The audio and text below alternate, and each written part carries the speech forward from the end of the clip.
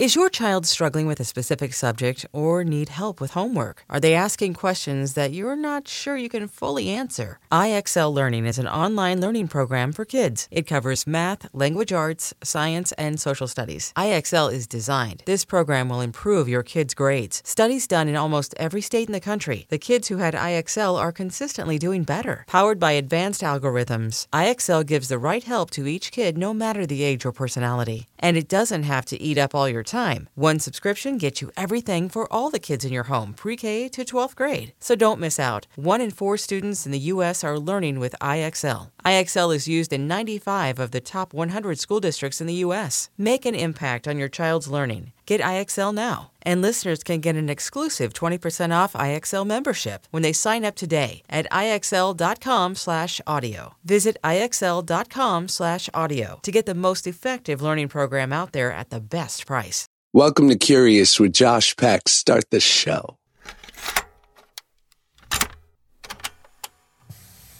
Welcome back to the Curious Podcast. My name is Josh Peck, and I'm your host, and your name is Listener, and that's what you do. You listen. On today's show, we have Nikki Glazer, brilliant comedian.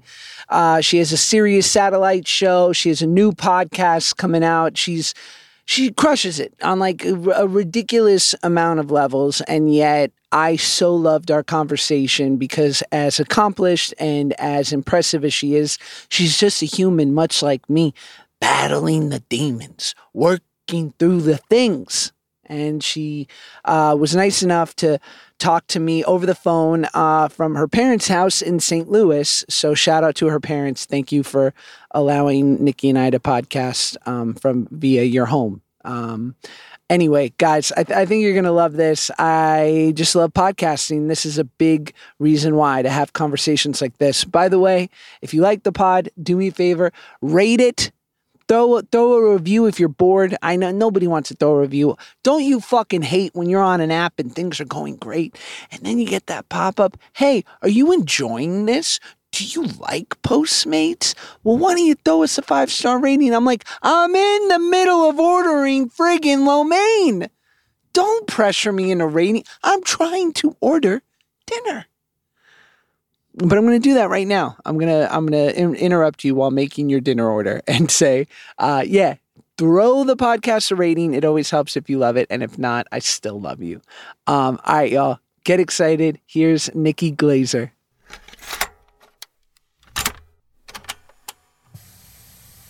This is happening. So, we're not going to talk about quarantine barely at all, but it's worth mentioning that you are currently holed up in your parents' house, yes? Yeah, I've been at my parents' house since the beginning of this. I just decided that I don't know. I don't have a boyfriend. I don't have a husband. I was already with my parents when it was starting to go down. I live in New York, but I was visiting LA for some work, and I had my mom fly out to LA from St. Louis with my dad because my mom was going to be on the Kelly Clarkson show with me the week before this all went down. And so they were already with me when things were starting to get weird. And so they were going home to St. Louis. I was supposed to go home to New York. And I was like, can I just go back with you guys until this blows over?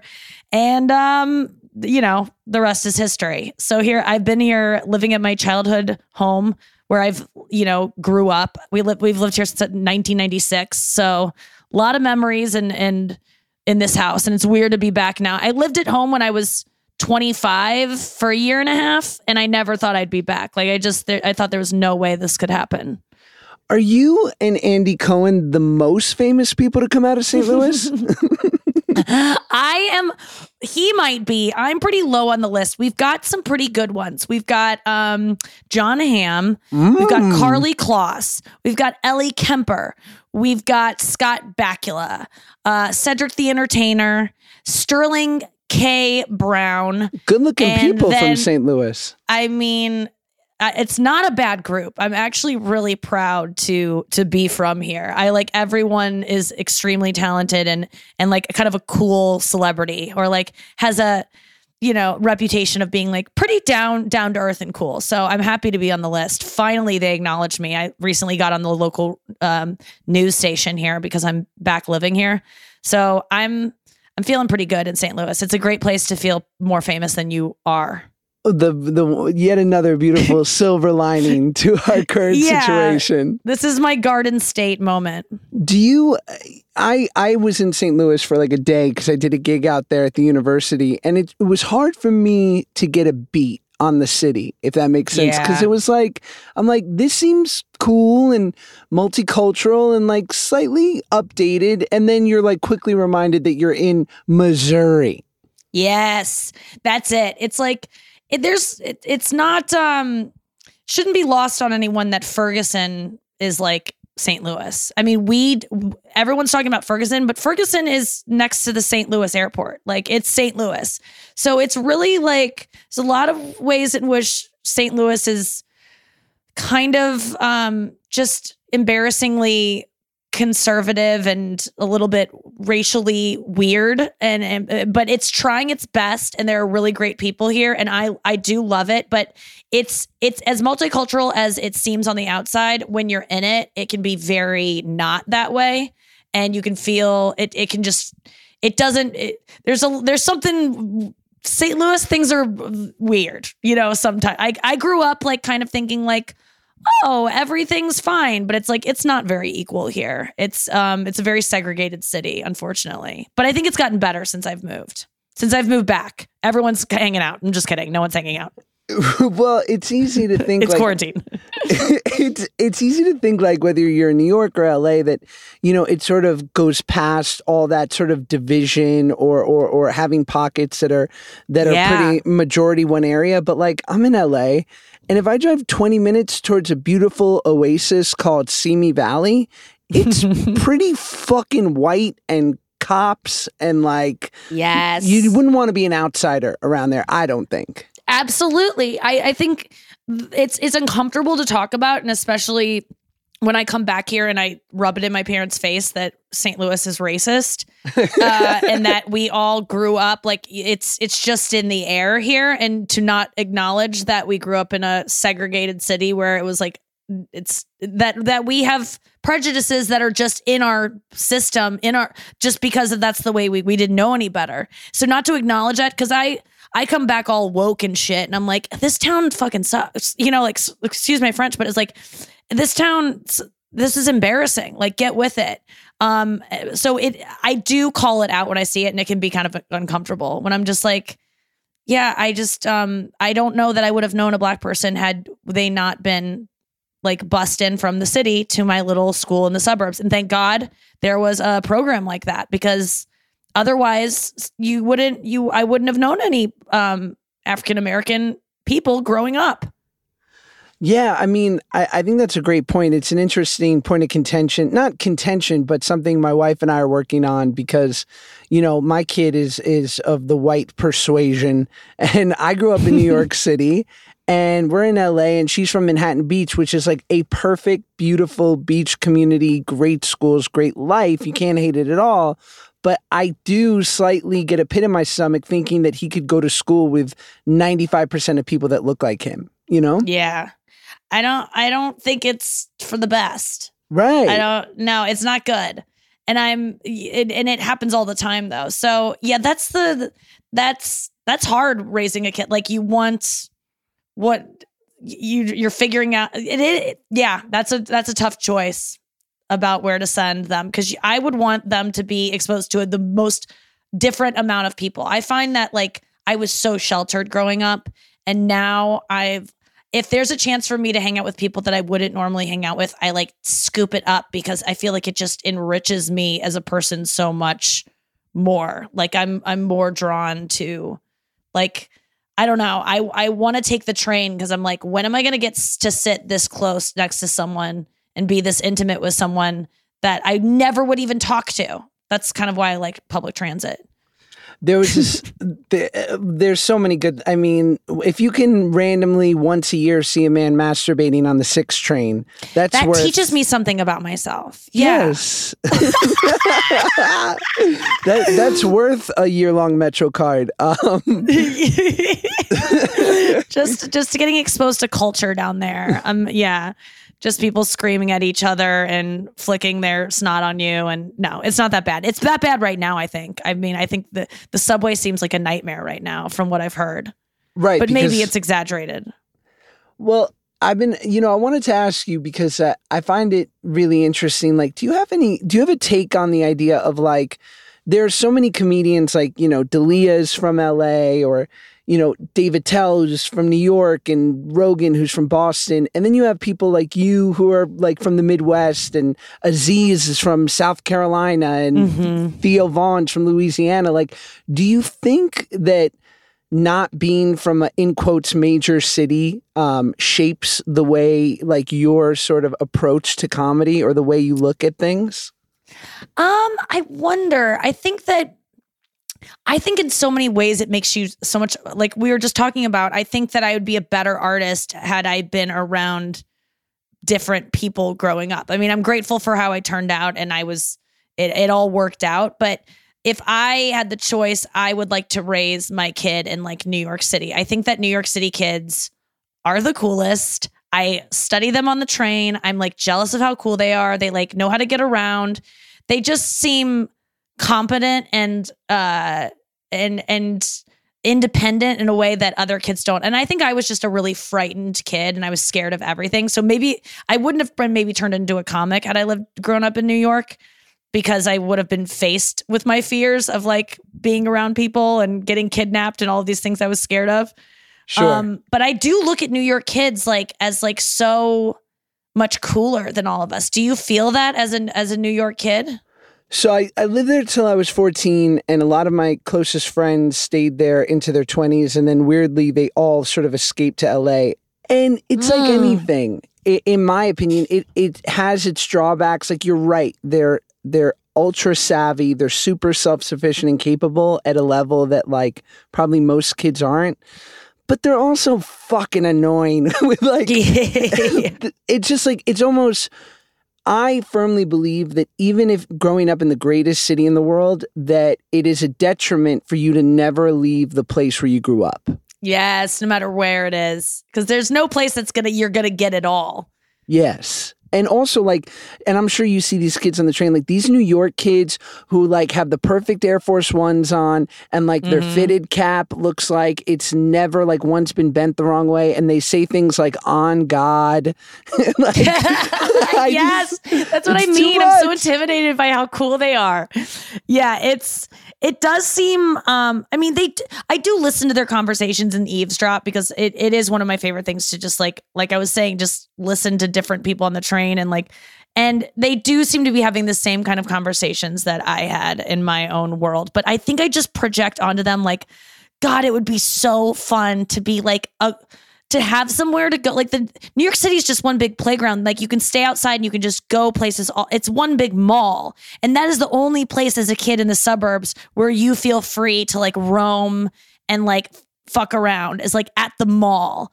And because you can't really do it at your parents' house because your parents are there. So like in New York City, outside is a mall. There's no like city center in St. Louis that like we can go downtown, and it just, that's what I liked about it, was that it seemed like the whole city was your playground as kids. And did you feel that? Like, was there like places that the kids would gather, like parks, and like you could just ride the train all day and fuck around? Like that would be so, like the subway would be like a toy for me as a kid. Like that would have been so fun to just ride it different weird ways. And like, I mean, did that feel like that to you? Like, yes, we could do anything in this town. There was definitely like especially like as something as simple as eating. It felt like we had such a different sort of experience when it came to like so many different ethnic foods, cultural experiences, like unafraid to like try. I mean, like, when you're like 13 in New York City, like a chubby Jewish kid eating like Jamaican goat, you're like, like, anything is possible. And I do notice, it's funny you say that, like, while most of my friends who aren't from New York, when they'll share their experience, it seems more like uniform and universal. And then I'll tell a story about like, so we were at my friend Chelsea Ray's house in the Bronx, and we were swimming in her above ground pool.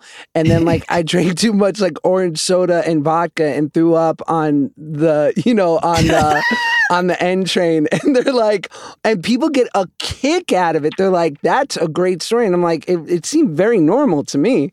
Yes, it's just that's so funny. It does add just so much. Like the stakes are so much higher in New York City. It just seems like every thing you could do as a kid could probably have been a movie, like a teen adventure movie, because of just getting lost in New York. Like, I still feel that way. Like, I miss New York, and that's one of the reasons I love it so much. Living there is like, there's always something to do. And I think when you're a kid, you always want something to do. There's so little, like, no one really needs downtime when you're a teenager. And I feel like that city just supports like kind of the kid mentality of like, let's stay up all night and fucking let's hang out. Let's go here. Let's go there. Like, it just, there's something. But now that you can't do that, I'm like, oh, I don't even want to go back there. Like, what am I going to just sit in my apartment all day and like not hang out with friends? Like, that's why I'm kind of like, everyone's like, we got to go back to New York. And I'm like, no, I don't. Like, the comedy clubs aren't working. No restaurants are really open. Like, that's what I love New York for. So I'm kind of like, I might move. Yeah. Unfortunately. Where would you move if you didn't go back there?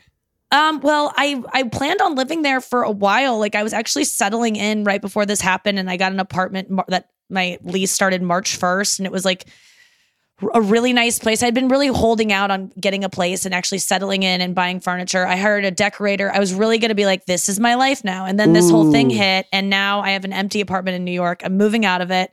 And I think, I'd either go back to LA. I've gone LA, New York, and now LA again, I think. Or I just might be in St. Louis. I just might settle in St. Louis, because I'm really, if I've learned anything from this pandemic, it's that I can get everything I need to get done for the most part from here, and if I want to go be on a TV show or have a meeting, LA is now from St. Louis like a 3.5 hour plane ride. That ain't nothing. I don't really need to be there, and I kind of love it here because I might get to see my niece and nephew grow up. And there's just a whole world of possibilities now because of this quarantine that I never entertained. I was like, I'll just never live in St. Louis. And now I'm like, I totally could. I think it is, it's so funny. I romanticize, because my wife and I are looking at a house right now. And listen, Nikki, between you and I, we got some scratch, okay? We're not hurting. Like a little bit of money, which anywhere else in the world would be considered like just a bag of riches. And in LA, it doesn't translate. And so I sometimes, when I'm getting really weird at night, I'm talking 9:30, 9:45 at night. Oh, that's a weird time. I know what you're saying. I go to realtor.com and I check out houses in Austin, Texas. Oh, dude, Austin's just a skip and a jump. I mean, that's nothing away from, and Austin's so nice. And I bet what you can get it's wild what you can get. They have Lululemon in Texas. They have exactly. They have, I'm sure, a lemonade or a Chipotle. Lemonade. I love it. You love lemonade. That's literally what I would have picked too if I was thinking of an LA spot. That I'm like, they don't have, they might not have Cafe Gratitude, but they have some place that is as pretentious and overpriced and makes you like say some sort of gratitude list before you eat. Austin has everything that they you can do your Peloton from there. What a year. Yeah, I don't know. I don't know that I need to be in LA. And I do. Yeah, you can get that's the problem though. It's like your money's like, it seems like the money I've made, I'm so glad that I was able to make the money I made in the past couple of years leading up to this time where I don't have any work coming in and I feel all right. But I am looking to the future like, oh yeah, my money's not going to get me as much elsewhere. And I never really considered that before. I'm like, no, I could buy a house in St. Louis tomorrow and just be fine. And then give it to my parents someday when I move. Like I have all these plans now. That I didn't before, but I wouldn't have known had I not had Zoom not come along and taken over my life. Well, I've heard you on Howard many times before, and I'm such a fan, and I've listened to you. I know you're no stranger to the whole self-help game, and yeah, I too, I'm 12 years sober, and so I've embraced the life. So, what's that like? Are you? Because on one hand, you have, you're in that sort of echelon of like people who are utterly crushing it. And yet it very much seems like there's a part of you that says, I'd be happy to make that my profession and my passion, but to have my social life and my personal life be completely based in something other than showbiz. Am I getting the right read or am I totally off? I don't know that what you're right about is that I long for a happiness that this business cannot provide me, and a serenity and a peace with myself that I know deep down my career does not ultimately give me. What it does give me is I still really get off from the attention I get on stage and making people laugh and I can't deny it. But I think I never really considered any life outside of my career until this all went down. I mean, I've always wanted a husband and maybe a family. I mean, that even was a wild thought. Or why is it a wild thought? Because a family to me is I don't have time to do what I want to do in my career and be a mother. And that's not to say that it can't be done. It could. I can't do that. I know my limits, and I can't be a good mom and do everything I want to do work-wise, and also have time to nap and work on myself. I value being able to read, being able to nap, being able to go for a run. I'm too selfish, I think, for a family at this point. But, I just, now though, I'm oh, those things kind of matter because jobs can go away. I never thought stand-up could go away. In what world would stand-up ever abandon me? That was in my back pocket no matter what. It was just this security blanket that has now been stripped away. So now I'm oh, I could be anything. I'm thinking about going back to school some days. And then I'm thinking about, oh, I'll just have a kid. Anything is possible now. But are you the person who goes and does a killer bring down the house 20-minute set at the Comedy Store and then hangs out till 2 a.m. with everyone? Or do you want to go home after? Because I don't drink, I do not hang out, but I do yes, I do like to hang out. I really do. I'm pretty social.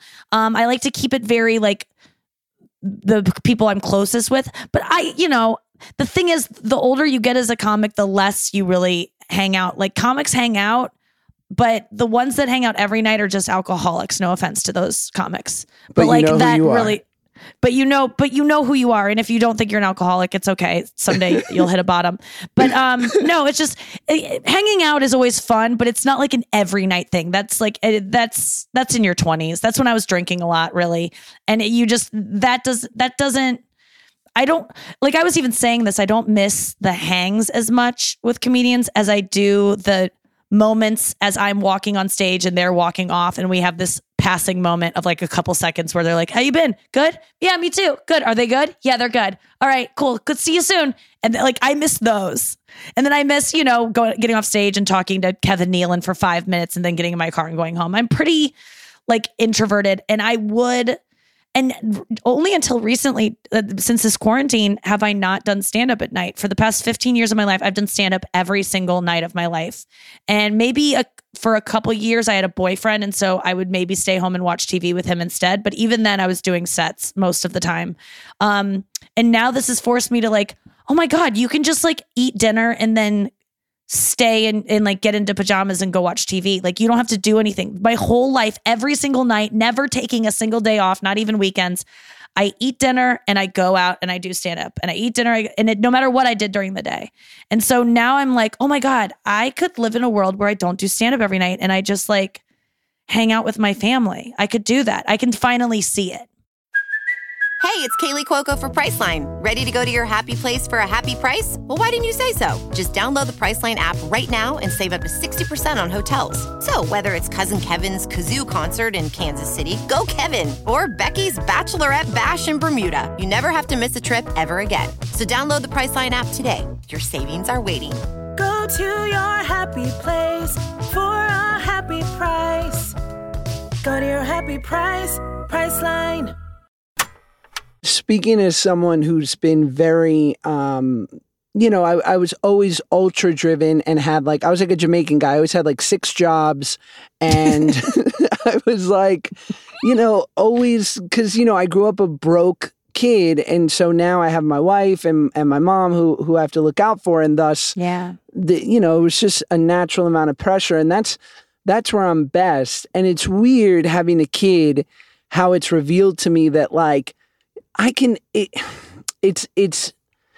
it's trying not to fall victim to my natural default, which is that I want to be incredible and perfect at everything and do it to the absolute most, because that's how I like to drink. Yes. And the idea that like I can be a pretty good to almost very good dad while also being like a pretty good to an almost very good professional and an okay spouse. I got to take a hit somewhere. But yes. Yeah.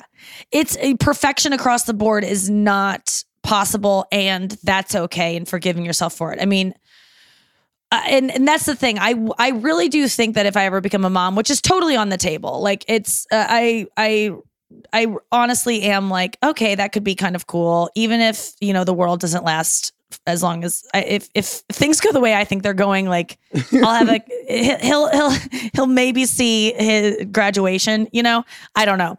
But like, even so, like that will be a fun life to spend with someone, whatever. I think like, I think a comet could smash it, or there might be a super volcano. I mean, I have a lot of catastrophic thoughts that make me go, I shouldn't have kids because global warming, we're all going to die because of floods. And then I go, don't have kids. And I'm like, okay, well, even if I have a 7-year-old who dies in a flood with me, that life is still worth a living, like bringing into the world. It'd be a great 7 years, probably. 7 years. Oh my God, I would be the most fun mom up until that 7. That's when I'm actually gonna burn out. So that's a perfect amount of time. That'll be like my 7th inning stretch of like, Mama needs a break. Let's have a fucking natural tidal disaster. Wave come take out the house. Something of biblical proportions. Yeah, but I think that I would be. I'd be a great mom. Like, because like you, I tried to be perfect, and then I fall somewhere short of that. And it's still like, I grade myself constantly. I'm like, B+, and then I can make it look like on the outside an A+ to other people, but inside the house, it's a B+, sometimes a D, and I feel like I'd be okay with falling short. I think, but I struggle so much, what you were just saying with like, giving my all in too many places and taking on too many jobs and saying yes to too many things because I want to do them, and I don't want to ever miss out an opportunity. I don't want to have any regrets. And it's honestly just recently started to like really interfere with my life and my happiness. Is just like, never, and nothing's ever good enough. Nothing I put out is ever good enough. And if people think it's good enough, I've tricked them somehow, and they're wrong. And I'm going to be found out any day now that I'm not talented, and that other people are responsible for my talent, that I am talented. The things that I'm talented for, other people are responsible for them. And the things that are mine, that people like, I've tricked them somehow. Do you struggle with that? The imposter syndrome, as they call it? I think all of us as performers do, to a certain extent.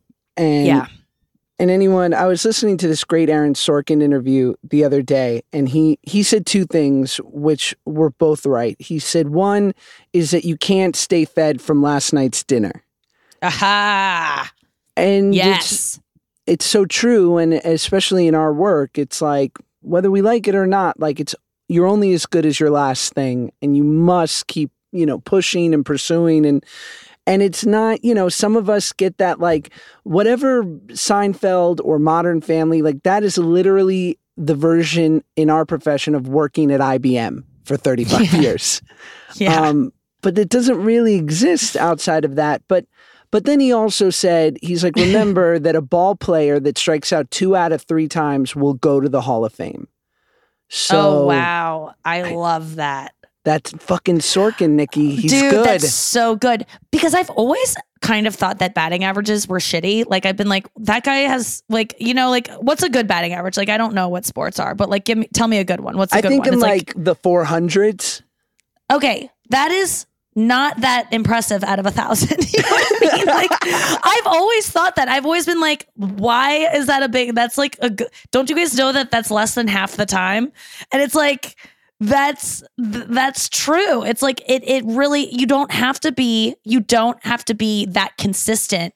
It's like the difference between precision and consistency, I guess, or there's some kind of line there. But that really does that. I needed that Sorkin quote so freaking bad because I do feel like when I have misses, I just cannot forgive myself, and I start to bully myself. Like I've if I could cyberbully myself, I probably would. Like I wouldn't trust myself on Ambien. I think I would open an Instagram account just to call myself ugly from like like the stuff like that. Like I'm so mean to myself and critical, especially when I fail a performance. And it doesn't make sense. My therapists always go like, did you ever like a stage mom that made you feel bad and never good enough? And my parents have always been like, you got a B+? Oh my God, that's great. Like they've never been like, what is this B? You must need an A. But that's what I put on myself. It's so weird. Oh, they sound so healthy. Oh, they're so healthy. It doesn't make sense. Josh, I swear to God, my issues do not correspond with my upbringing. They really don't. Like, I'm not even joking you. Not too long ago in a therapy session, my therapist just stopped me in the middle of some story I was telling her about my day. And she goes, sorry, I'm just looking at my notes. So when were you molested again? Oh. And I go, I wasn't. And she was like, are you sure?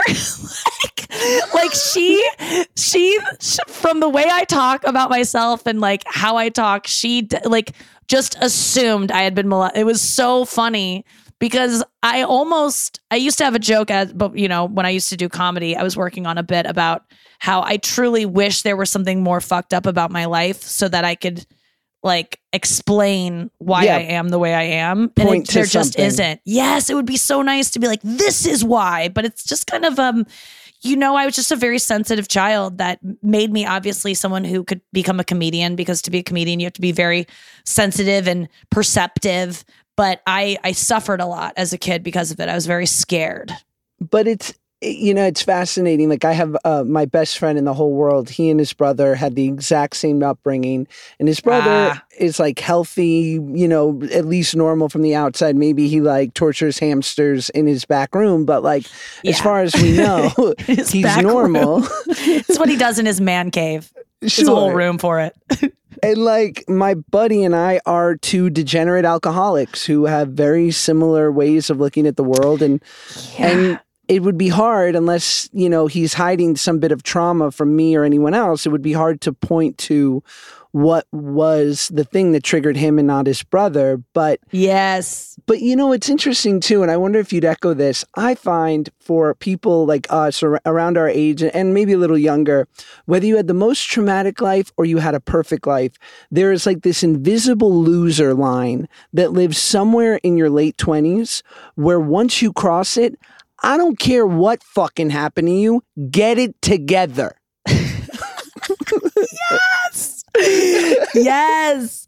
I mean, I completely agree. Like I get so frustrated when people do not hit that point and get it to fucking together, because I'm still having those moments. Like for me, when I was 27, I decided that I needed to quit drinking. It was really like, oh my God, you are not going to reach your potential if you keep doing this. It's the bottom line. And you will not be able to, this will kill you, because you'll probably be so depressed about all the regrets you have of being hungover or drunk and not being able to do these things, that you'll probably kill yourself because you're so depressed. Because that's, I was a very depressed person. Sure. So for me, it wasn't like the drinking itself that would kill me. It would be the not being able to reach my potential because of the drinking that would eventually cause me to be so depressed that I would probably kill myself. It was like that. So I quickly cut out drinking as soon as I could. And it took me a while to figure out a way how, but like I got there. Like I pushed myself to find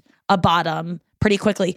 But then when I did that, other things came up and continue to come up of like, okay, now this thing is in your way of being as successful as you want to be. Now, I'm not as motivated to get rid of those things now, because I know that, the career or my potential in my career isn't really all that matters. When I was 27, that's all that mattered. And so it was the only thing alcohol was the only thing that stood in my way. Now I have the career that I always dreamed of.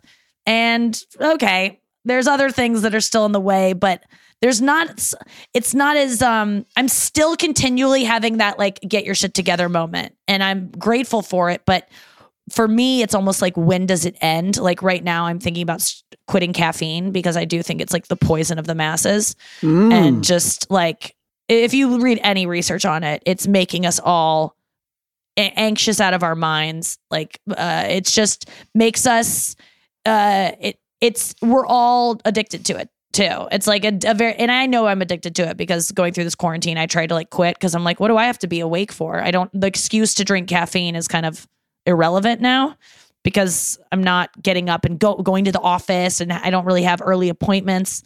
And I tried to quit, and boy, could I not. I mean, headache, irritability, feeling legit nauseous. And then I started reading about the withdrawal symptoms of caffeine, and it is legit, like severe depression, which I can't even fuck with as someone who's already depressed. So I took one look at the withdrawal symptoms, and I was like, nah, you're going to take care of this one later. Coffee's on the table for like, that's another addiction you're going to drop down the line. But I have them lined up. I can see them coming. Oh, I'm going to have to stop smoking weed. I'm going to have to stop being scared of having sex with people. I'm going to have to stop drinking coffee. It's like I've got my ducks in a row of substances right now. And how much coffee were you consuming, or caffeine? I mean, I don't do that. I was doing a lot. Before the quarantine, I was doing like 3 half calf lattes a day. So about a latte and a half a day. Sure. And then, but then some days I would have like 5 cups of coffee in the morning.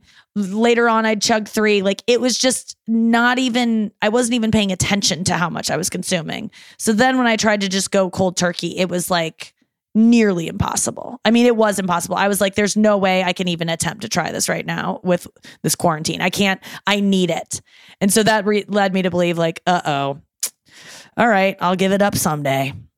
I do the sober guy Grand Slam breakfast in the morning also.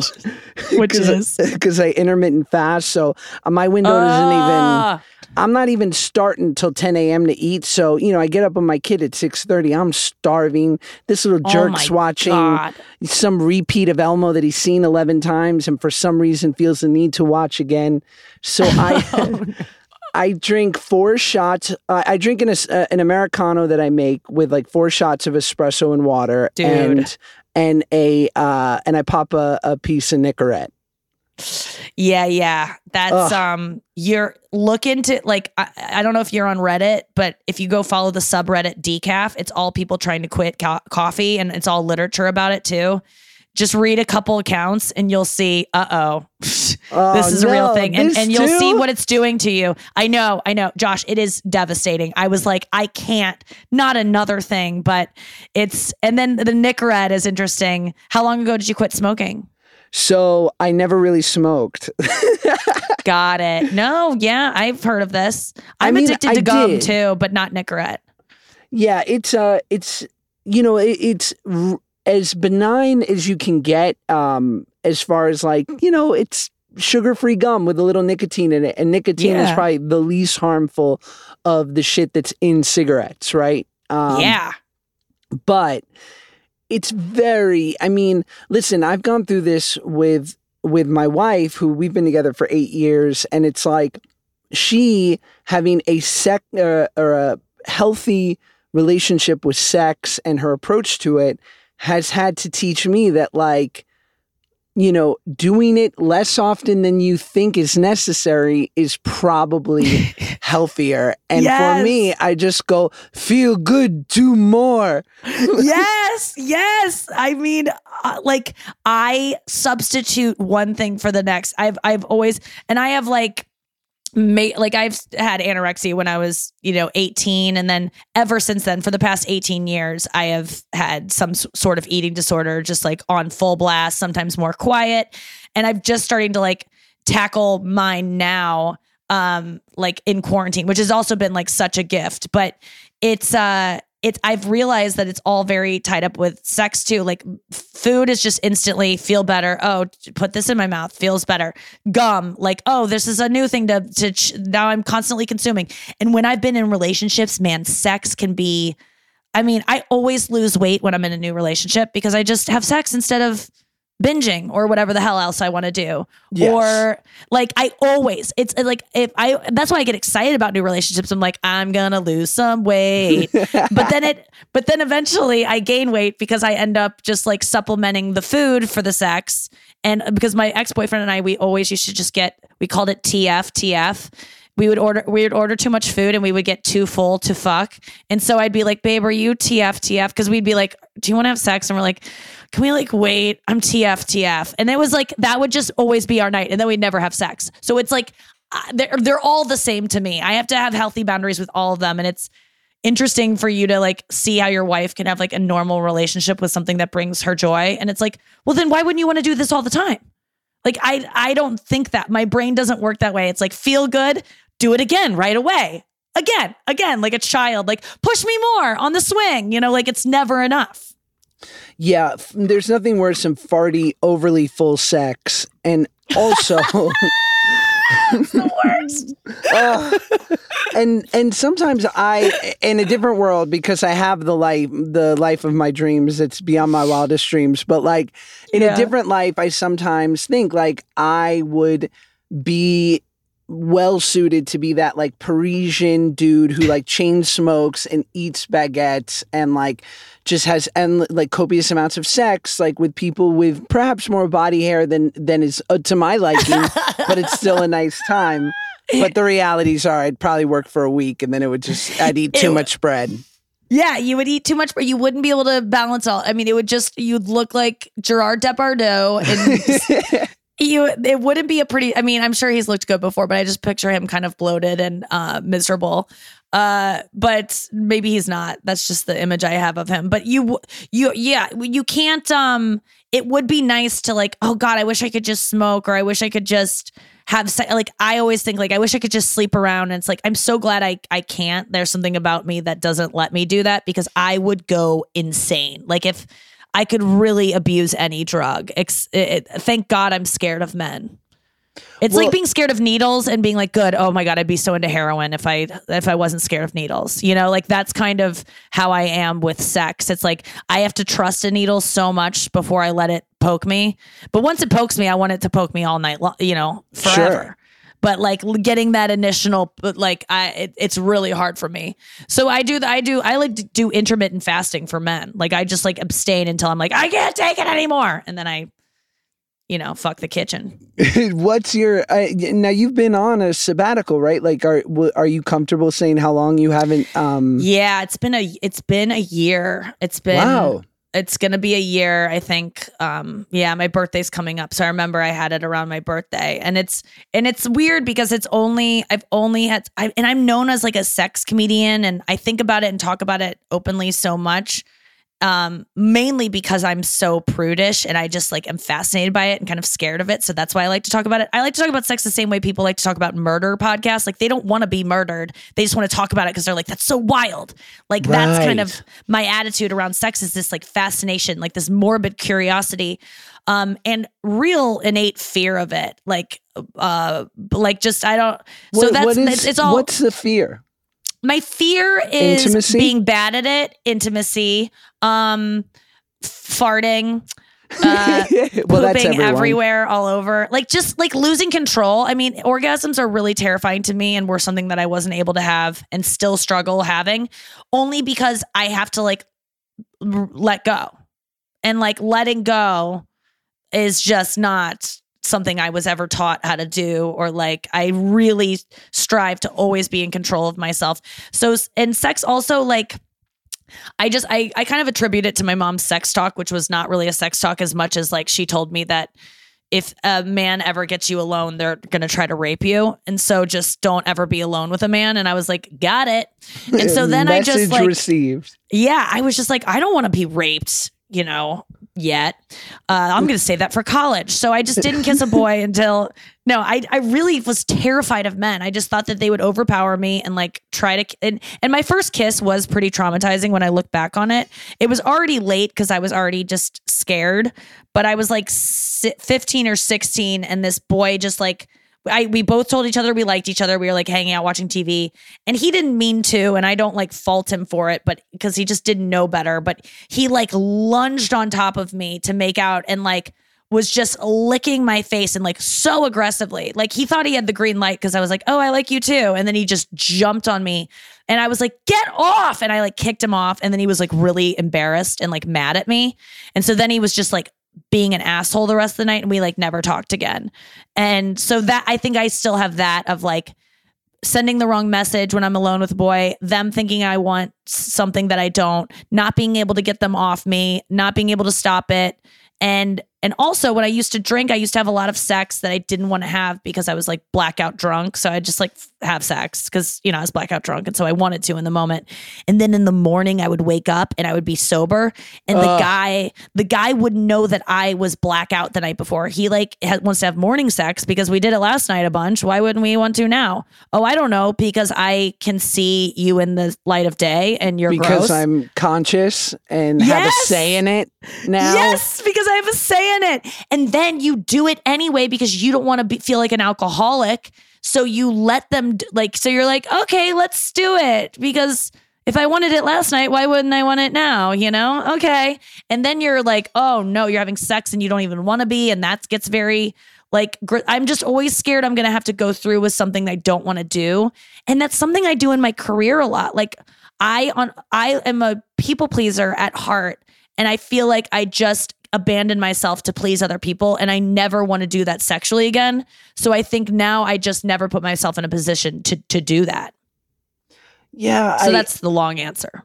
It sounds treacherous, to be quite honest. Not trying to be like some fucking cuck, you know, overly sensitive, lib man, but it does. It sounds treacherous. And I remember a time where I got hit on aggressively by this gay dude, which I was flattered. Listen, whether male or female, attractive or not, or mostly if you're a male or a female and you're attractive, I'm honored to be hit on by you. Dude, same.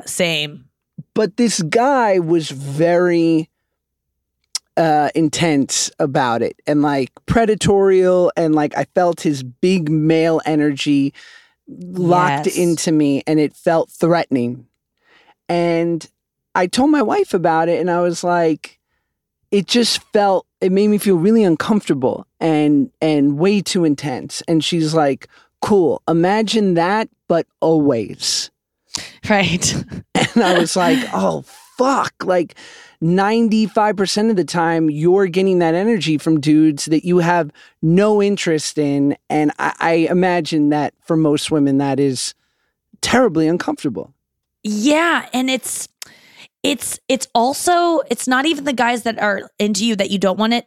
I even question ones that I'm into because I'm scared that once I say, yeah, I'll go on a date with you, like I owe them something. And like, so I don't even let someone in at such a low level because I feel like they're going to expect the world from me and I'm going to let them down, or I'm going to be branded a tease in some way. So I'd rather just not do anything.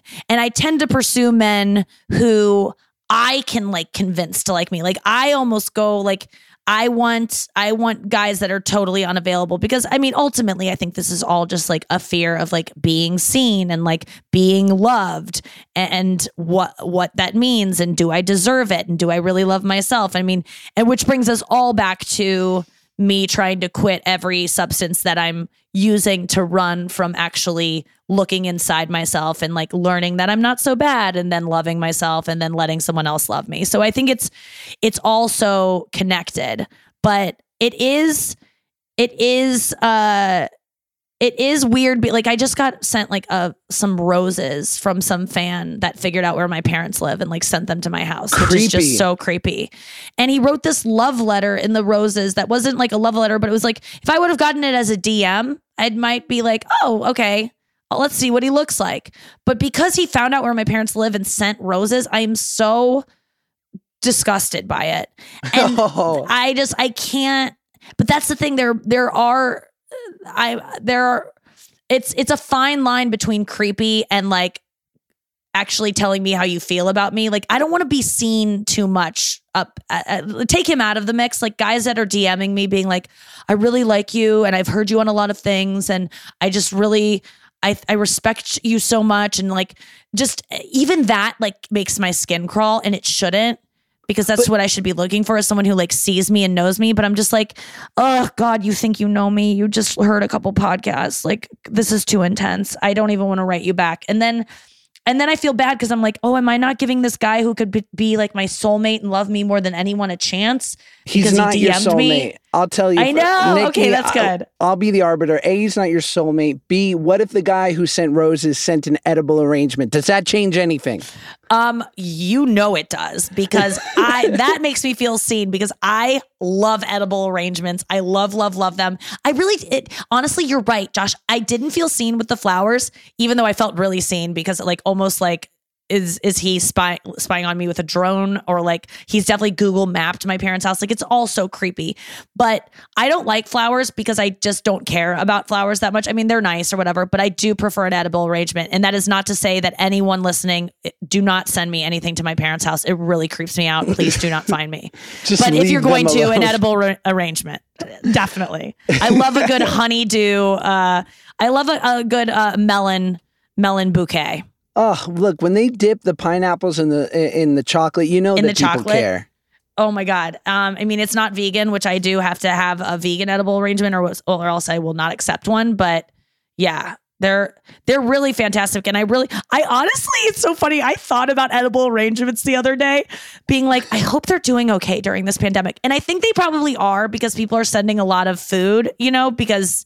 Oh, yeah. I hope they are. Shout out to Edible Arrangements. I really love you, and I can't believe you've lasted as long as you have, and I hope you survive this pandemic. I'm sure they are. The markup on fruit alone, I mean, their margin is massive. Yeah, you're right. And they use really cheap fruit. Like I said, melons, pineapple, they're not really... You're going all out on the fruit. You're not getting a kiwi. You're not going to see a Rainier cherry anywhere near your edible arrangement. I don't know if you know much about me, but I very publicly went through a weight loss journey and went through, I went from 300 pounds to 180. And, I always say that everyone has their weird, awkward teenage years, but then they burn their yearbooks and swear their families to secrecy and move on with their life. Yep.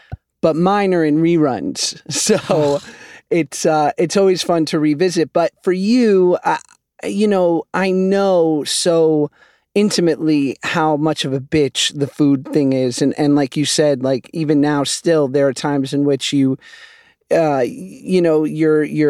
challenged with it. So what's it like? Like, what's that journey been like from 18 to now?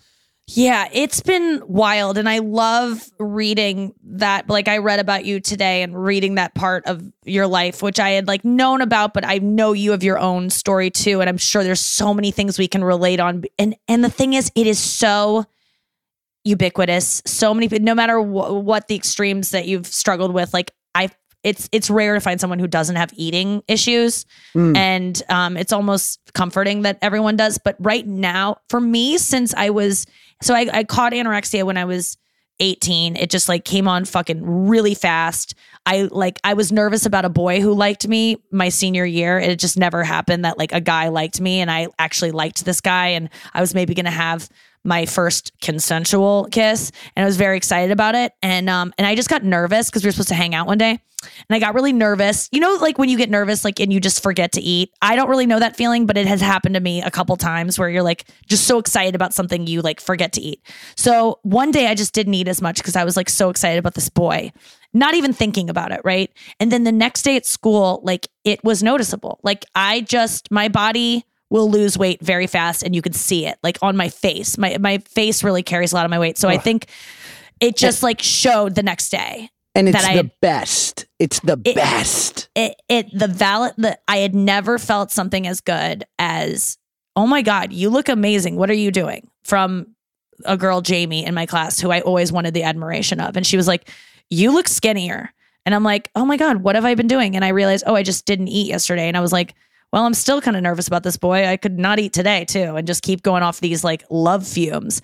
And then that just like, I just was awesome at starving myself. I was like very, very good at it. And so I just did. And I was not like, I was probably weighed like 155, 160, which is like, I was a chunky gal, but not like, no one would ever call me fat, like I called myself that, but it wasn't like an issue. It was definitely, I was on the bigger side, and I didn't like the size I was, but it wasn't something I was constantly thinking about or worried about. I cried about it a couple times because my jeans were tight, but it wasn't like I was plagued. I was never the fat kid at school. I didn't grow up feeling that way. I was always very skinny. And just in high school, it kind of got away from me the last couple of years. So anyway, I just got super skinny, super fast. Within months, I was like, I graduated high school, but I was like fainted at graduation, which thankfully, like only a couple people noticed, and I was able to like get it together so that I didn't get in trouble. I was like constantly worried about getting in trouble because I wasn't eating and people were starting to notice and people were upset with me, and I didn't know how to start eating again because I was so obsessed with not eating, and it was like such a thrill to like keep dropping weight. And then I went from like, I looked really good for like a day, and then it got very scary looking and no one wanted to be my friend and all my friends were mad at me. And then so it started in March, and then by July I was hospitalized because I went to the doctor. And because I had to go for a routine physical to go away to college, that's fall. And when I went, my pulse was so low that they were like, you're anorexic and you're going to die any second. So we have to admit you to a psych ward. So I went into a psych ward for like 2 weeks. What was that like? It was wild because I didn't know I was going to be sleeping overnight in a hospital. I'd never done anything like that before.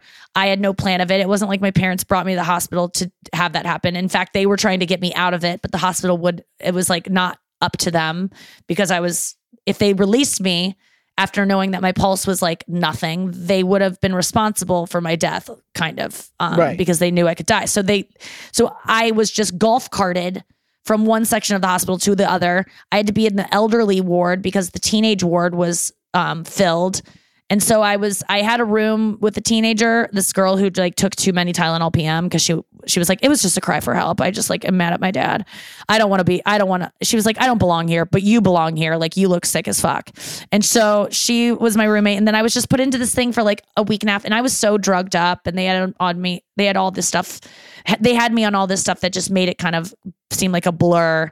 But I lied enough to get out of it, convinced them that I wanted to gain weight, convinced them I'd seen the error of my ways. And then I gained enough weight that I was able to go away to school. And then it wasn't until I discovered stand-up comedy that I was able to like actually start beating it and actually make an effort to go find help. So I found because I didn't know, I really wanted to die from it because it was so fucking miserable. I just thought it was going to kill me, and I was like, couldn't wait. I just wanted to die in my sleep every single night because waking up was just another day of starving. It just sucked. But then I did stand-up comedy for the first time, and it was so fun, and it was such a good feeling. I was like, oh my God, I want to do this. This is it. And so that kind of gave me a reason to be like, okay, I have a reason to live now. So then I found a really good therapist that helped me look at my disease as a disease and not something I was choosing. So the voice in my head that told me not to eat, I could like kind of disassociate and be like, feel like I was possessed rather than like, it's my fault. I'm choosing not to eat. And so then I just slowly gained weight. And then from then on, it's just gone between me either starving myself or and not in a way that has me on death's door, but like, you know, to a point where people start to be like, are you okay? And then I'm like, yes, I'm doing it right. And then and then I start eating too much. And then in recent years, and then I was bulimic for a couple years. I quit doing that. Then I would just get into weird foods, not eat till a certain time of day, starve myself all day, binge at night, binge in bed, starve all day. Like it's just taken on a million different styles. And like, I am just now reaching the point where I'm like, oh my God, my eating disorder is 18. It can vote now.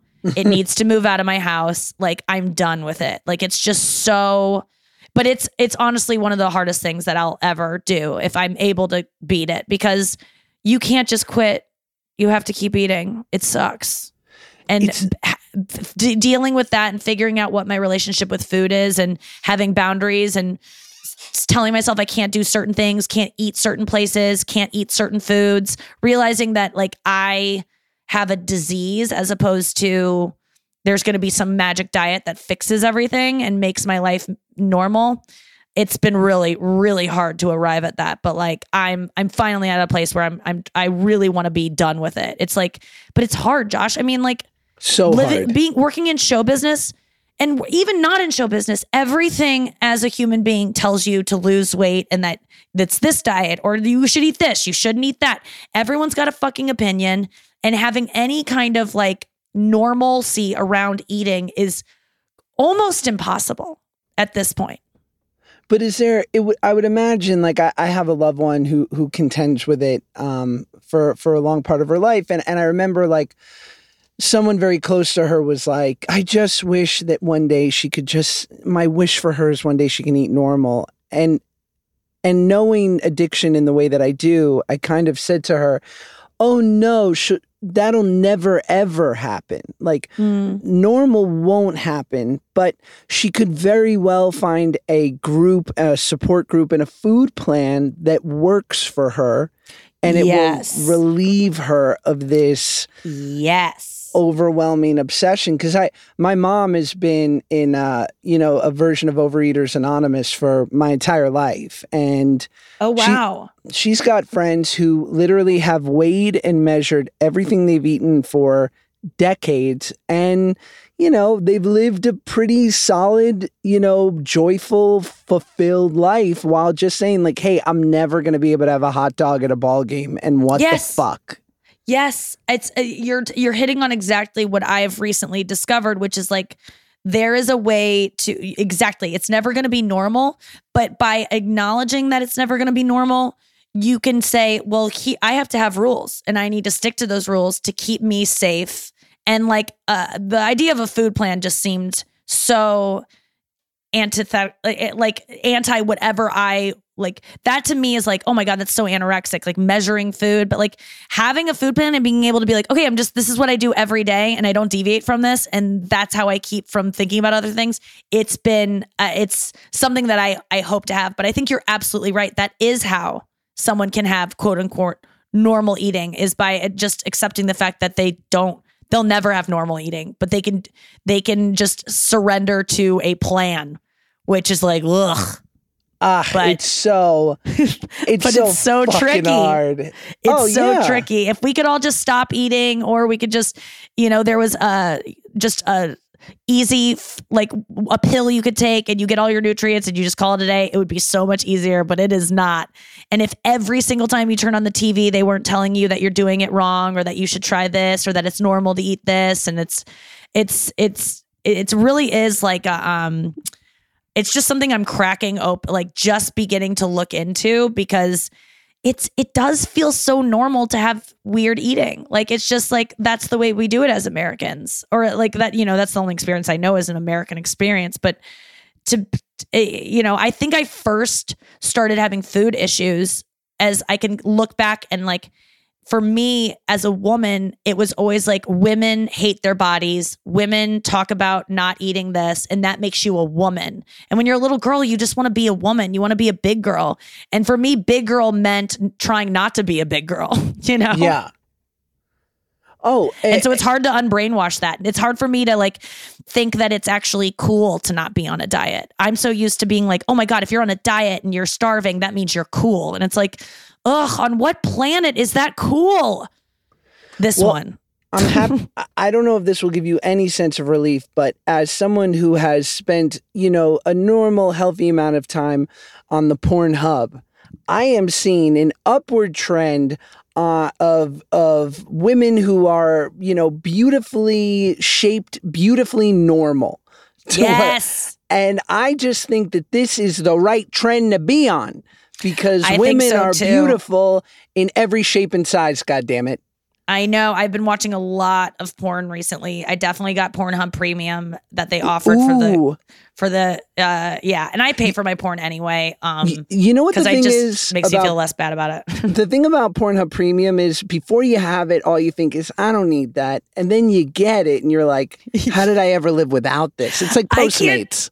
It's so true. I can't deal with, I want an hour-long video, and not because I'm going to watch the hour. It's because I want to get to I want a lot more to choose from within the scene. Yes. Like I don't like having just 6-minute clips where it's like, oh, it's just not enough sometimes. So yeah. And I've been seeing a lot more like girls that look like me at different stages of my life. I can find like every size and shape of myself now. And that's nice. That's nice to have. Because I like to see when the guys got a couple extra pounds around the midsection. Same. It helps me imagine that it'd be, maybe I could be in there one day. Yes, that's where we want to see added inches around the waistline. Yes. It's true. Like, it's really is important to be. And that's what I do on Instagram. Like, any girl now that makes me feel bad about my body besides Emily Ratajkowski, because Emily Ratajkowski's body is just like alien.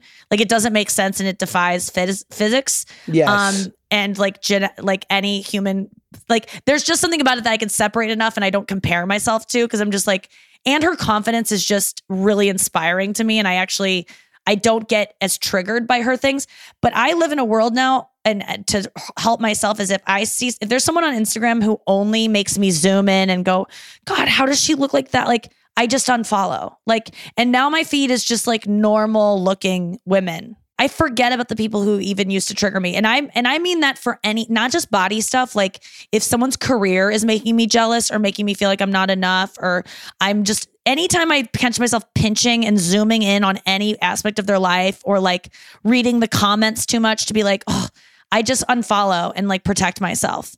And if I really want to know what's going on in their life, I'll want to know enough that I'll like look it up on my own. You know what I mean? And not just have it shoved in my face every day.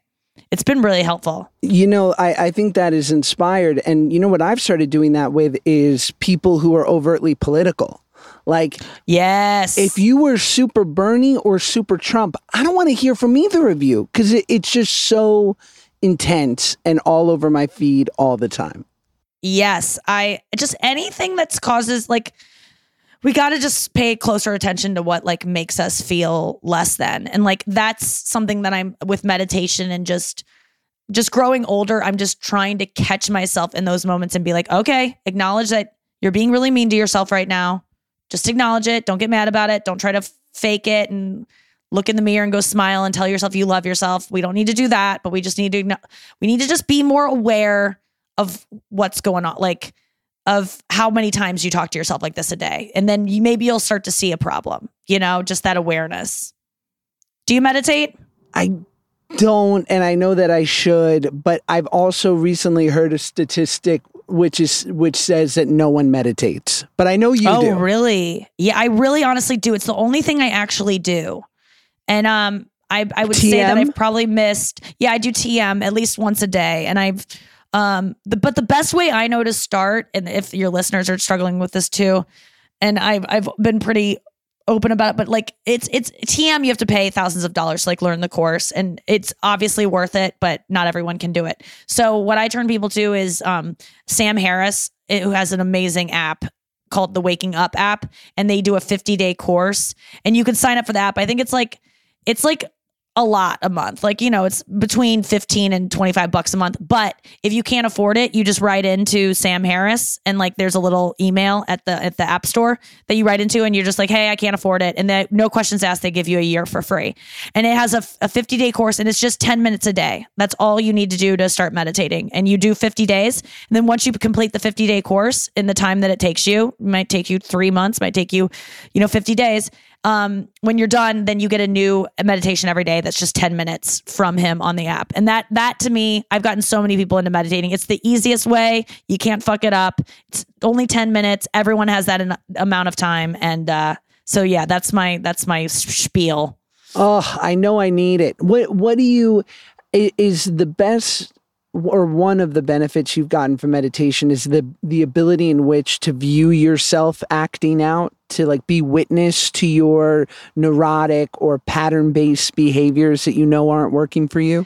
Yeah, I mean, what I really have gotten it from it is things that I don't even know. I just know that there's something about it that makes me feel better after I do it. Like, it helps me kind of. How often are we just not thinking of anything but like just having our minds? Like, except unless you are like when you fall asleep, you have some quiet time when your eyes are shut and you're still awake, but you're just in between. But even then it starts to get kind of dreamlike.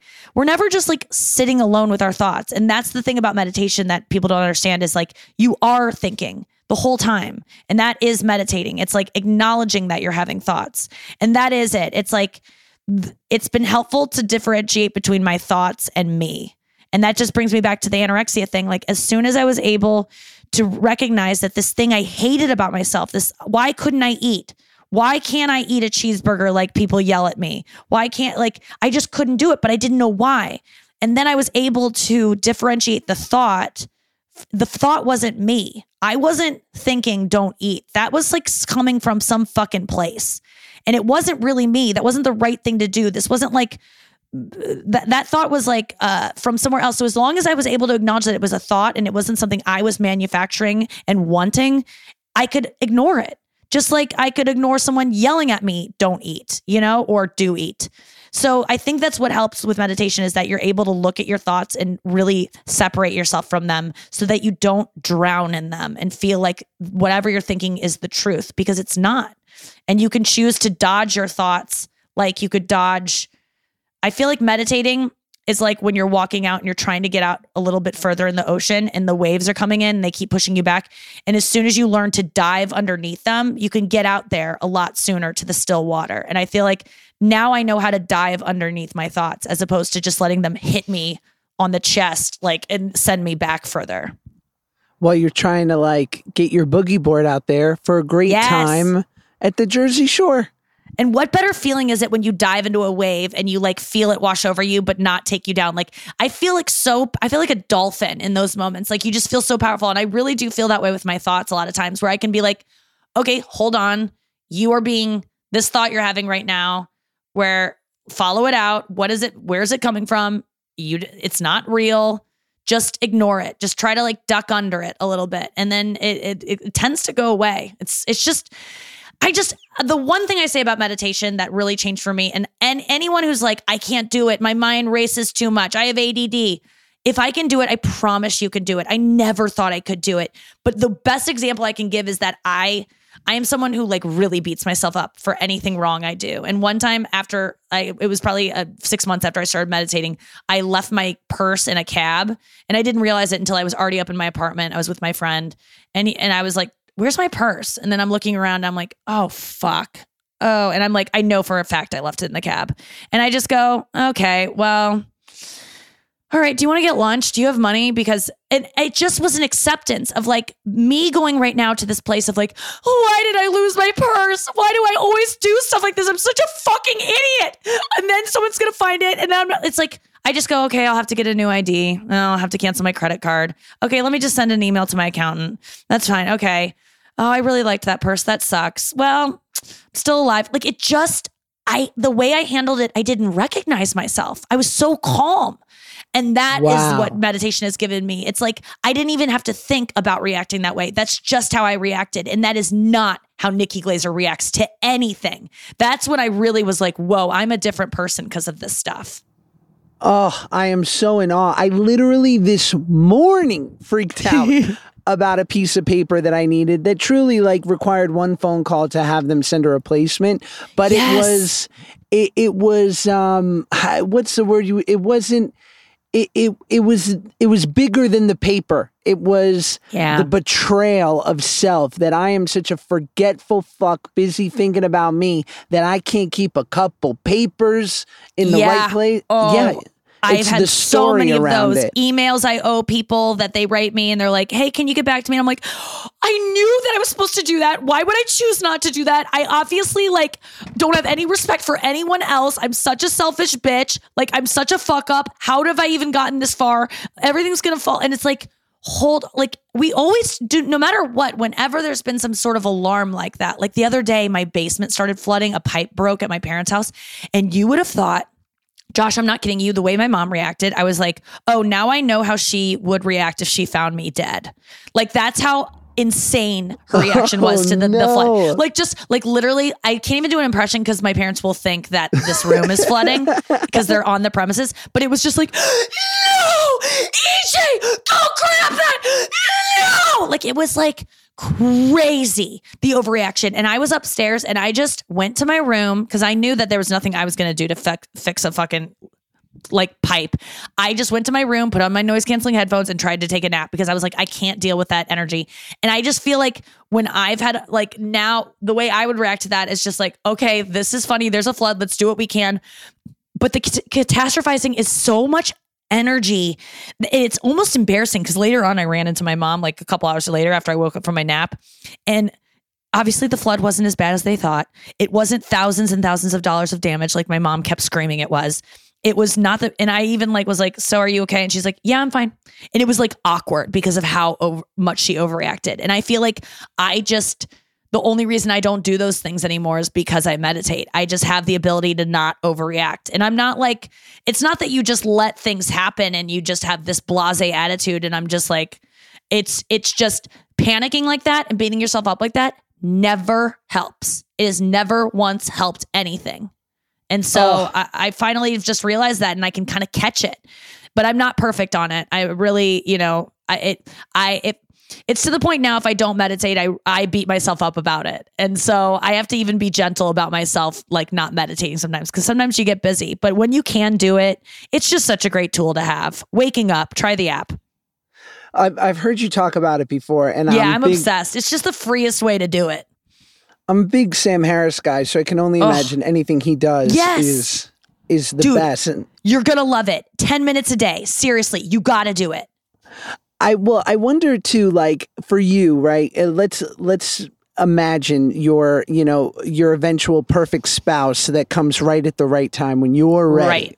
Do you think like my wife is so beautifully the antithesis of me? Like, because growing up in New York, I would have thought I would have married some like Upper East Side, super erudite, what was familiar, right? And instead I married like this athletic, beautiful, kind Irish Catholic girl from Manhattan Beach because she was exactly the right person for me. And right. So for you, how did you guys meet? We met at a Halloween party. Oh, yes. Yeah. Did you know right away or were you friends first? Like sorry, I don't know the history. What was the vibe initially? No, not at all. We kind of not, she doesn't remember this, but I do. And we were young. She was 20. I was 24. And I just remember we locked eyes a few times over the night throughout the party. And then her friend kind of did the assist and came up and got close enough where we just like had like a random like, oh, hey, how you doing? Having fun, blah, blah, blah. Yes. And God bless her friend who was like, had no ego about it and who's hot and dope. But I just had a connection with Paige, my wife. And I just kind of said, who's your friend? and we sort of hit it off from there. But to your point, we didn't really start hanging out and become physical. Like we talked, we like kind of lightly dated, but nothing serious for like 4 months. Whoa. And that had never happened to me. Wow. Okay. I love that. It was and really why, interesting. Was that her doing or you're doing, or did you talk about it or just it didn't happen because it was like, that was just the vibe? I somehow knew that she was a good girl. Right. And I just didn't feel like, I just didn't feel like I wanted to go there until I knew absolutely that that was something she wanted. And then once like she made it really clear, then it was like great. But it was really interesting the way, look, I've talked about this before, but the most revealing thing about her and my relationship is like, I'm from a single mom and I'm an only child. And it informed the way in which I deal with conflict, because if 50% of your parental structure can leave you, anyone can. Right. And thus, I felt as though I needed to be perfect in a relationship, because anytime that there was a hiccup or a fight or something, someone could walk away. Mm-hmm. Yeah.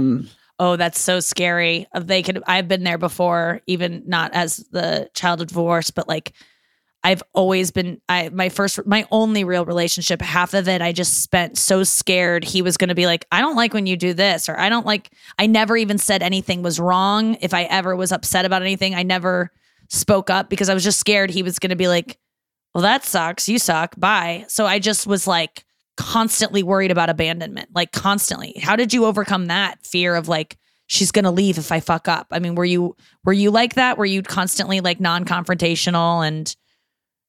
Well, I took the reverse approach, which is like very male and like the Tony Montana of it all, of like, oh, there's an issue. Fuck it. This was fun, wasn't it? All the best. Right. Leave like, before they leave you. Yeah. And listen, no one's keeping you here. And trust me, like, I'll be fine. I've always been fine. I'll be fine. Oh, wow. After. And she, coming from like, one of 4 kids with a super healthy family structure, was like, where are you going to go? Like, family doesn't leave. And you can fuck up. We can even go to bed mad because family doesn't leave. Yes. That's the thing that, I don't know. I'm not convinced of. I'm always scared they're going to, even though no one's left me yet. There must be something weird that I haven't dug up yet of getting abandoned, because I'm always like, they'll leave me. And I think it was because my first relationship, I asked the guy like, hey, I think I love you and I don't feel like you're going to say it at any point. And he was like, yeah, I'm not going to, because I don't say it. Like, I've never said that to anyone. I don't plan on saying it to anyone.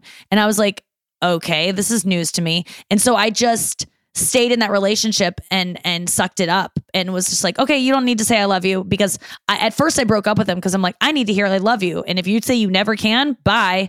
And then I was like, never mind. I don't care. Take me back. And then from that day on, I never demanded anything or asked of anything because I was just scared he was going to say, well, I don't do that. So bye. And then that gave me no license to ever have any kind of like needs in a relationship. And that completely my fault. And he ended up saying, I love you. I mean, it was all a ridiculous thing, but there's something like that for me. I interrupted your question that you were going to ask me about my future. And I'm sorry that I made you forget it entirely.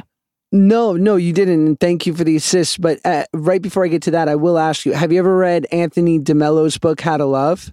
No. Oh, it's a must. Okay. Amazon Prime it today. It's a must. Okay. It's like How to Love. I'm writing it down. Anthony DeMello. Okay. I'll text it to you if you need, but it'll rock your world. And it's like 80 pages. Okay, awesome. I've been looking for a new like pamphlet to read. All these books are so long, so that is like really entices me that it's 80 pages. The thing is like literally the size of like a Post-it note. Yes. It's great. I'm so excited to read his brochure. That is going to solve all my issues. So do you think that your spouse, if you're just projecting, is in the form of like some entertainment type, super enlightened, does a lot of work on themselves type dude? Or is it someone like in my relationship who was just sort of at a default that way and maybe totally different than kind of the person that you thought you'd end up with? What do you think? Yeah, I've always imagined ending up with someone in the business and like who does this for a living too and who understands it. And, you know, I've always been attracted to comedians and actors and radio personalities and like anything I do. And I've realized I'm just attracted to people who are like me. That's not the healthiest thing. Like I'm already me. I don't need another me. I mean, it's nice to share commonalities, but I found that, you know, I'm definitely broadening my horizons. Like I'm even like hitting up guys from my old high school to be like, what are you up to? Like I'm open to anything. So what I do think is that I need a little bit more time to like figure out what I want. And so I'm less about like, God, there's no guys out there, because I do have a lot of suitors and I just am not in a place to actually let someone in. Literally, I can't let someone in my house because I'm living with my parents and they're they're over 60, so I got to protect them from the COVID. But fair. So this is almost the best thing to ever happen to someone who's scared of intimacy, is to be like, oh my God, there's a fucking quarantine. I can't get close to you. The CDC says we can't fuck. Yeah, I can't learn about your childhood. Oh wait, I can. Okay, well, okay, I guess FaceTime me. I mean, yeah, I think it's going to. I keep beating myself up because I'm like, oh my God, all these great guys want to take you out and you don't want to give them a chance. And the truth is, like, I'm going to like who I like. And I have been attracted to people before. I need to stop judging myself for not liking the right person and just wait until I naturally am attracted to the right person instead of forcing myself to like someone just because they're good on paper. And that's where I'm at. I'm like, I acknowledge that I don't like the best type of guys, and that's a problem.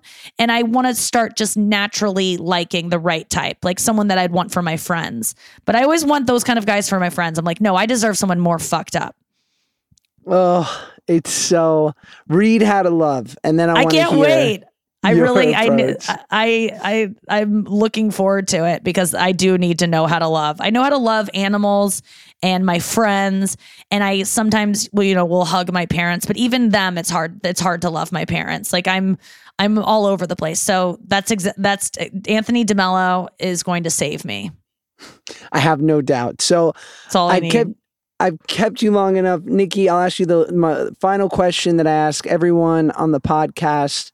What are your 1 or 2 Nikki Glazer commandments, truths that you have discovered that you'd want to impress upon someone else? Okay. I feel like I already kind of went there with the meditation thing, truths. If you liked me this whole episode, you're about to not like me because I'm about to make you feel bad. But yes. Most people feel bad. But my biggest truth is that, and I hate it too, it's that being anything other than vegan, it's not nice. It really isn't. And you can't pretend to like animals and love animals and know where meat comes from and how it's made. And I know you're not getting all your meat from the local farmer who gives the cow a great life and the pigs a great life. I know that there are farms that do that. Most of you are not getting your meat from there, and you know that you're not. Fish feel pain just like everyone else does. Lobsters, they feel pain too. People always go, oh, the lobsters, that hissing noise, that screaming noise, that's not them screaming. That's just air escaping their shells. Guess what a scream is? So everything feels pain. If you're not vegan, you really haven't looked inside yourself enough to really think about if you really love animals, because I don't think you do. And it just makes me so sad to even talk about. And I wish I weren't a vegan. I love meat. I miss it very much. And that is the final thing I'll say, is that I know you like meat. I know you like dairy. I know you like all these things. They're delicious. I have a less enjoyable life because I love animals. It sucks. And you, if you love animals, should maybe read up on what happens to them and how they're born into the worst lives ever. And they never see an ounce of comfort or joy from the second they're born. And then they're slaughtered mercilessly for you to go, this chicken's kind of weird on the salad. I'm not going to eat it. And then you send it back, and literally their life was for legit nothing. And all their suffering was for nothing because you didn't like the way the chicken was cooked on your Caesar salad. So that's my diatribe. And that's why most people have already turned off this podcast. I preach. My wife is vegan. I am not, but I feel like the fact that I sleep with a vegan is a step in the right direction. It really is. And that's the thing. I want to say that I have to be annoying as a vegan. It is our duty. I know we're annoying, but it is the only reason that anyone ever goes vegan. I used to hate vegans. I used to have jokes about how annoying they were and and just how like effeminate it was for a guy to not eat meat. Like I used to have these really bad vegan jokes. And vegans are annoying, but that's how they got through to me. They were annoying enough that I started to have to pay attention. So I have to continue on and be an annoying vegan too. So that's all I'll say on that. I love it. But thank you for letting me. What are we doing? Gardein burgers? What are you doing? The veggie meat burgers. replacement? But I love tofu. I freaking love it. I love beans. I love rice. I love vegetables. I miss dairy. I miss froyo. I miss cheese. but there are substitutes that work, and it doesn't matter if you miss it. I don't care. That's not a good excuse. I like milkshakes. I can't picture my life without eggs. Yes, you can. You can do it. You've had your fun. You've had enough eggs in life. Party's over. That's how I see it. Chicken embryos alone, you fucks. Yeah, I don't know. I assume chicken was the last thing for me to go. It was fit, it was first it was red meat, then it was and then it eventually got down to chicken, but chicken was the last thing to go, and it shouldn't be. If you've ever owned a bird, you know that birds are so cool and so smart and so amazing. And I used to own birds as a kid, and I never made the connection that a parrot is just as intelligent and sweet as a chicken. Chickens are amazing, and it just breaks my heart to even think of what they're go through. So I can't eat them anymore. I can't believe I'll die without ever tasting chicken again, but it's true. I will. I think that's a good goal to have. Let's all try to die without ever tasting chicken again. Thank you so much. That's the worst vegan. And PETA is going to write me and be like, hey, you're not helping, okay? We know we're obnoxious, but you're taking it a step too far. That isn't good for us. I appreciate you, Josh. Thank you so much. Nikki, you're awesome. Thank you so much for doing this. Yeah, you're so awesome too. This was an awesome, hate to say awesome too many times, but it truly was. It was an incredible conversation. Oh, I'm so glad. That was it. That was Nikki. Come on. How good was that? Sorry, listen, we're still in the age of Corona, as you heard, and so we had to do that over the phone. We planned to do it in person, but I thought this was some impressive podcasting. The two of us, the banter. You can't buy that. You really can't. But yeah, I couldn't have been happier. And that's it. You know what? I'm out here podcasting, living the life, trying to get those conversations that move me and in turn move you. If I am moved, you are moved. I heard someone say something to the effect of don't try to change me, move me. Is this not a friggin' these quotes? Who comes up with these quotes? They're so applicable. Oh, by the way, and I realized this, I was in fear when I said it to Nikki, but I didn't want to correct myself in the middle of it. And then I heard it back and I'm like, I'm an idiot. The book is actually called The Way to Love by Anthony DeMello. So if you're familiar with the book and you were screaming at your listening device saying, Josh, what are you, an idiot? You're such a fan of this book. You don't even know the title. First of all, you're right. I'm an idiot. But secondly, you look like a crazy person. You're screaming are you screaming at your iPhone because you're mad at me? Maybe there's an underlying issue there that you should perhaps unpack it. You know what I mean? Unpack it, put it away, put it in the dresser of things that you never look at again, Just an idea. Anyway, guys, love ya. Have a great week. Bye.